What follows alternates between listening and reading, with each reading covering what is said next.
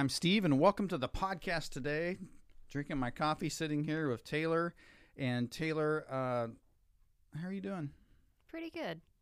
So your car got the window smashed in. It did.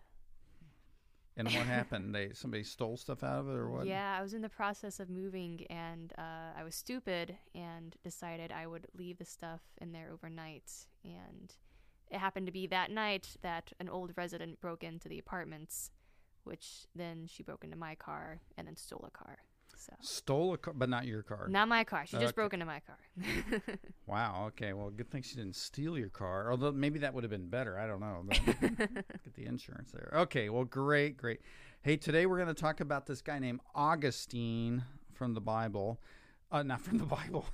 Augustine from history, and his contribution during the first 1,000 years of Christianity. He is the most influential person, I could put it that way, for the next 1,000 years. And his books and commentaries and his writings all became things that were influential even to the days of Martin Luther and John Calvin some 1,000 years later. So Augustine was born in 354 A.D. His mother's name was Monica. She was a devout Christian, and we know from Augustine's writing and his biography that she prayed for him all her life. And eventually, Augustine makes his way to Rome, and he has a son out of wedlock from his mistress at that time. And then at the age of 20, he begins teaching rhetoric at a university. Now, rhetoric is it's kind of like debate. You can speak well and write well convincingly, and truth was not an issue. Just can you convince the other side that you're right? And rhetoricians would say, leave it to the philosophers to determine if it's true. A rhetoric person is just trying to verbally convince you of something that's true. Sounds like modern day America. I'm just trying to convince you that something's true. And so he lives in Egypt. He floats back and forth to Rome and so forth. And he just had this struggle within his life, within his heart. Should I be a Christian or should I not? His mother's a Christian. She prays for him all the time. He knows about Christianity, but he has some intellectual difficulties with it. But then he's around professing Christians, and he hears the whole thing about Jesus and Christianity, and he begins to struggle with that. But eventually, at the age of 32, he becomes a Christian in very dramatic form, and he resigns his professorship, and he's baptized in Milan, Italy, by an influential pastor by the name of Ambrose, and he becomes ordained as I'm going to call it a pastor, in Hippo. Hippo is a place in North Africa, Egypt, I guess you would call Tunisia, that area. And eventually he becomes the sole bishop or lead pastor for the entire area at that time, and he begins to write volumes of material, and he begins on the Trinity, begins to talk about who is Jesus, and he writes this book called City of God, where he paints a picture of heaven on earth and as a city, a bright shining hill, and eventually he dies at the age of about 80. And here's what he says about his own conversion. I'll just read it. During the space of those 9 years, that's when he's struggling, from the 19th to the 28th year of my life, I was led astray and led others astray in my turn. We were all alike deceivers and deceived in all our different aims and ambitions, both publicly when we expounded our so-called liberal ideas, and in private through our service to what we called religion. In public, we were confident, in private superstitious, and everywhere on the inside void and empty. On the one hand, we would hunt for worthless popular distinctions, the applause of an audience, prizes for poetry, or quickly fading race won in competition. We loved the idle pastimes of the stage, and in self-indulgence we were unrestrained. On the other hand, we were aspired to be purged of these lowly pleasures by taking food to the holy elect, as they were so called, so that in their paunches it might pass through the process of being made into angels and gods who would set us free. These were the objects I pursued and the tasks I performed together with friends who, like myself, and through my fault, were under the same delusion. Let the proud deride me, O God, and all whom you have not yet laid low and humiliated for the salvation of the souls, but let me still confess my sins to you for your honor and glory. Allow me to beseech you to trace again in memory my past deviations and to offer you a sacrifice of joy. Without you, I am on the brink of my own guide to perdition, and even when all is well within me, what I am but a creature feeding on yourself, the food that never perishes. And what is man that he is only man? Let the strong and mighty laugh at men like me. Let us, with weak and the poor, confess our sins to you. Confessions, Book 5, Chapter 1. So Augustine has this inner turmoil all his life inside of him. And the story is that, well, he writes it. He says he was sitting alone in the backyard. I'm just going to paraphrase here. And children are playing out in the alley, and he hears somebody say, take and read, and he hears a child yell that. And so Augustine, at that point, decides he would take a Bible, and he cracks it open to the book of Romans, and it says, put on the Lord Jesus Christ. And Augustine goes ahead and writes that. That is where he becomes a believer. He submits his life to Christ. He believes in Christ at that point.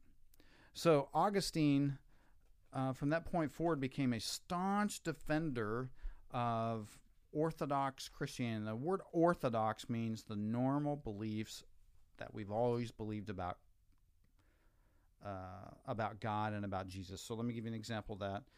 We believe in the virgin birth. We believe that Jesus died on a cross and rose again. We believe in the Trinity. We believe Jesus, the Son of God. So those things he went to battle for against weird groups of the day.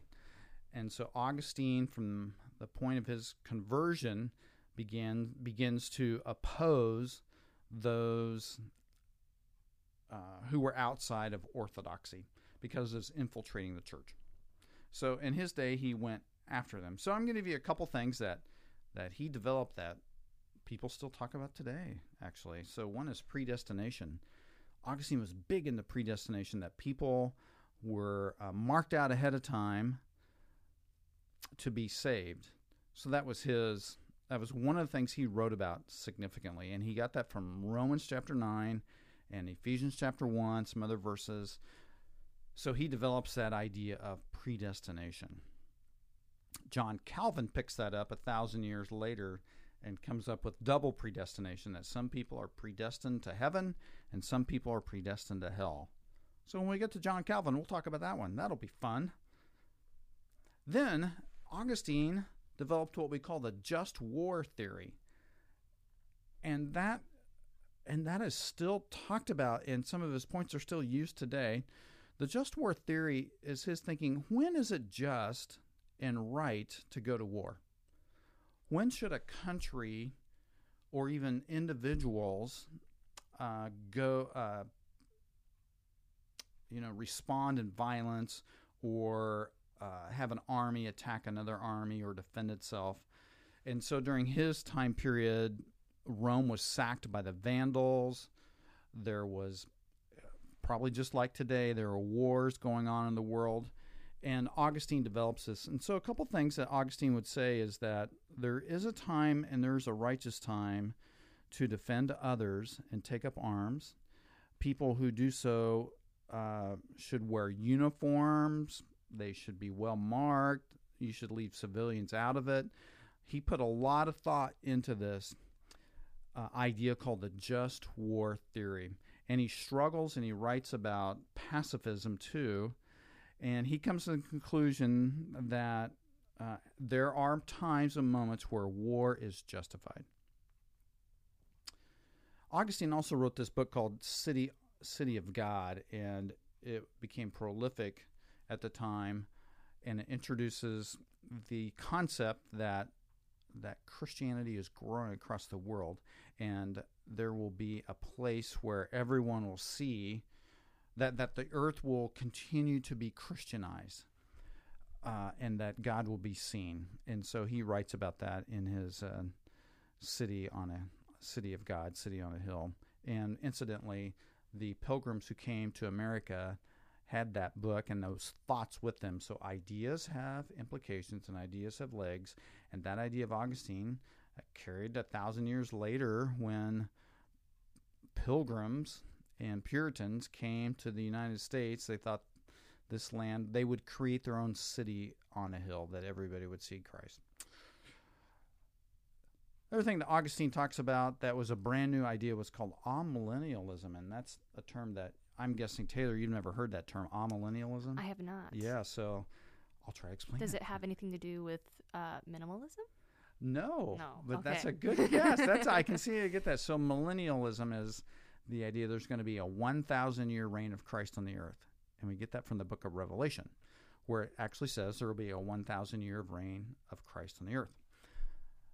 And so up until before Augustine, Christians all believed in what we call premillennialism. That would be that Jesus Christ would return to earth and then set up a 1,000-year reign upon this earth, and then there would be a new heaven and new earth.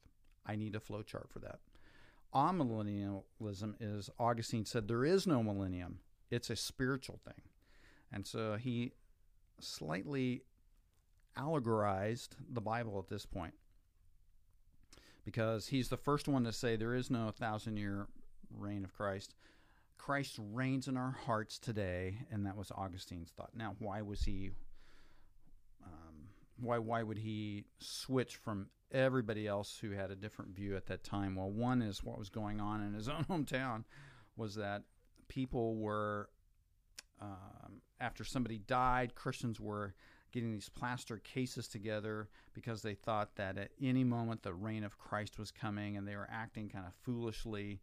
And Augustine went to battle against this foolishness of these plaster cases in which they put people waiting for the resurrection for this 1,000-year reign of Christ. But Augustine carries it, in my opinion, way too far, and he develops his system of amillennialism. A lot of churches today believe in that, and so there are differing opinions about that. So, but what he's really known for is the Pelagianism controversy, and that was where a British monk by the name Pelagius denied original sin. When we say original sin, we're just talking about, are people, do human beings have the propensity to sin on their own? Am I disposed that way? Do I lean in that direction of rebellion? And Pelagius said no. Augustine said yes. And he says sin corrupts all of us, even our thinking, and we need Christ. So Pelagius denied that, and that became a big issue. Pelagius said grace is not necessary to become a Christian because I have enough ability on my own to choose Christ. And Augustine said you don't have enough ability. You need God's grace. It's absolutely necessary. And so that erupted into a big fight. And the issue was, is redemption the work of man or is it the work of God? And so that became a struggle at that point. And Augustine jumps into the middle of that, and they have a church council on it, and they kick Pelagius out of the church and call him a heretic. And he is kind of brushed aside at that point. So Augustine becomes very influential because of all of those things. So one of the questions what I kind of think about with Augustine is, why is one person so influential for the next 1,000 years of Christianity compared to everybody else? I don't have an answer for that, other than the fact that he was verbally persuasive, and in his writings he was persuasive as well.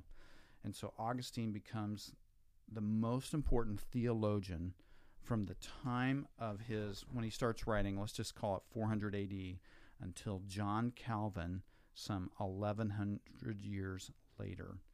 And so many church commentators and theologians after Augustine always quote him. You have to be in line with Augustine or you're kind of laughed out of the church.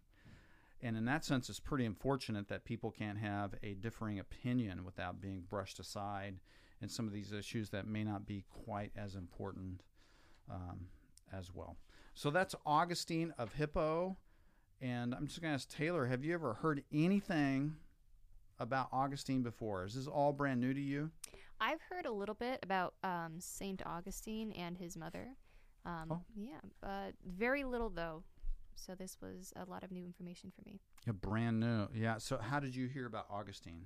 Augustine, I think I heard about him from the Catholic Church first, but there's also a play called The Trials of Judas, where I learned a lot about Augustine and his mother. Okay, what's The Trials of Judas? What's that play about? I've never heard of it. I haven't seen the full play, so I couldn't give you a full description, but it's essentially it's a trial with with Judas. Okay. And it takes place right in between heaven and right in between hell, and all these influential figures from the past come to give their point of view on what should be done with Judas. And Augustine comes up in that play? Yes. So Monica talks about her son Augustine and how he struggled with Christ, and that was her major point in her case with Judas. Okay. Yeah, very interesting. So Augustine begins to be one of the early systematic theologians. A systematic theologian takes the major themes of the Bible and helps us to understand them. So the Bible's a pretty big book. The English version of your Bible has about 750,000 words. And so there are some major themes in that. And so a systematic theologian like Augustine looks at all of the Bible and is able to talk about the major themes through there. And so he begins what we would call the age of the theologians, because he is one of the first to systematize those major themes in the Bible. Okay, any question about Augustine? That is all. That's all? Great. Hey, I'm Steve, and welcome to our podcast. We're talking about history for the next several weeks here. And so we'll be doing that and trying to inform people not only about history, but the flow of Christian thought from the first century. We looked at Perpetua, the young lady who stood firm on her ground that Jesus is the Savior, refused to yield. She was murdered. Jerome, who translated the Bible into Latin. Origen, who often interpreted the Bible as an allegory and made mistakes in doing that. And now we just finished Augustine. And so we will move forward through some Christian history things to see not only names of people, but also their contributions and what we can learn from them, what we can learn from the past. Hey, I'm Steve. Welcome to the podcast. Glad you're here listening to us, and we will catch you next time. Grace and peace be with you.